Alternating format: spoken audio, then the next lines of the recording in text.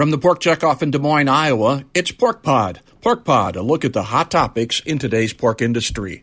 The Pork Checkoff is working for you through various forms of research, promotion, and consumer information projects. I'm Don Wick, speaking on behalf of the Pork Checkoff, and today our guest is Dr. David Pyburn, Senior Vice President of Science and Technology with the National Pork Board. The USDA has announced the implementation of an African swine fever surveillance plan. Dr. Pyburn is with us. Tell us more about this announcement from USDA. Yeah, Don, really happy to see this. We've had surveillance for classical swine fever, another foreign animal disease, since 2008.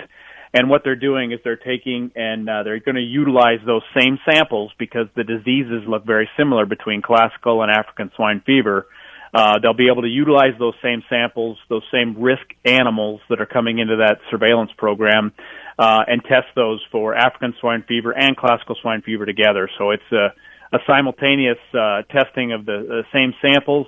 It's economically very feasible for them to do that, and for us, it just helps us as far as being able to continue to show that we remain negative for both of those diseases, and then for both of those foreign animal diseases, it enables us to more quickly, hopefully, more quickly catch it if either one of them were to ever get here, and thus more quickly be able to eradicate the disease from our industry again.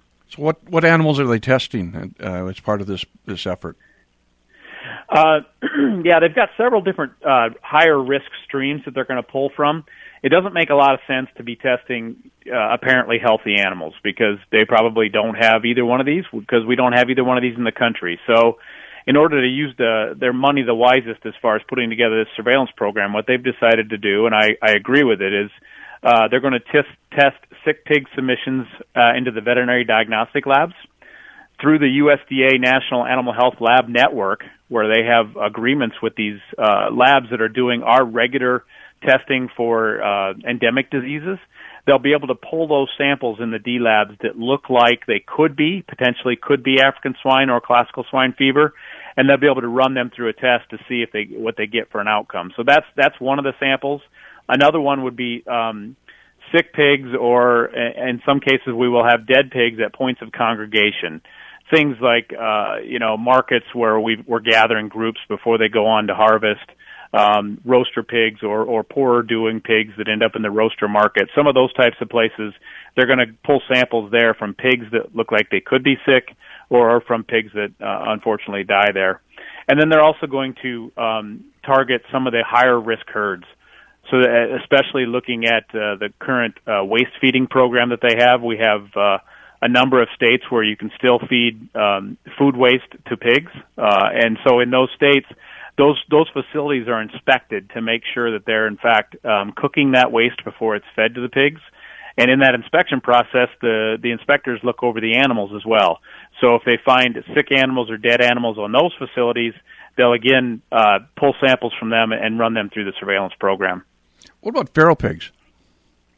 Yeah, and that's one thing that in this one, it does not look like they're going to do that for African swine fever. For classical swine fever, they do currently test in feral swine.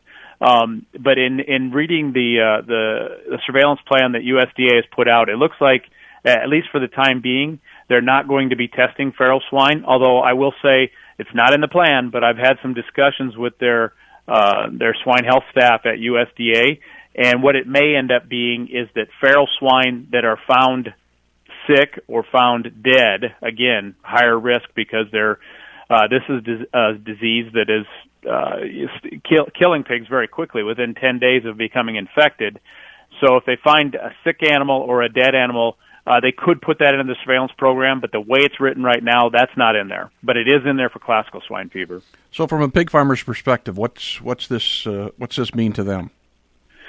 What this means to them is that there's potential for them to have submissions into the labs that would match up with what ASF or classical swine fever could look like.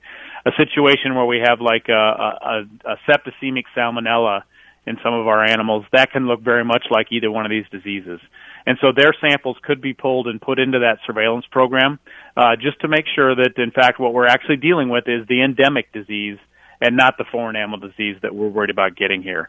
And then the big payoff really for the producer and for the whole industry is as we continue to work on prevention and keep this thing out, we've also got to remember that there's still potential for this to slip through, African swine fever or classical swine fever. And if it does, we want to catch this thing very quickly, either one of these diseases in our pigs.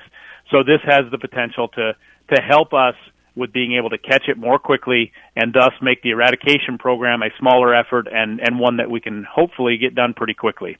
So how closely does the pork checkoff work with USDA on some of these preparedness efforts?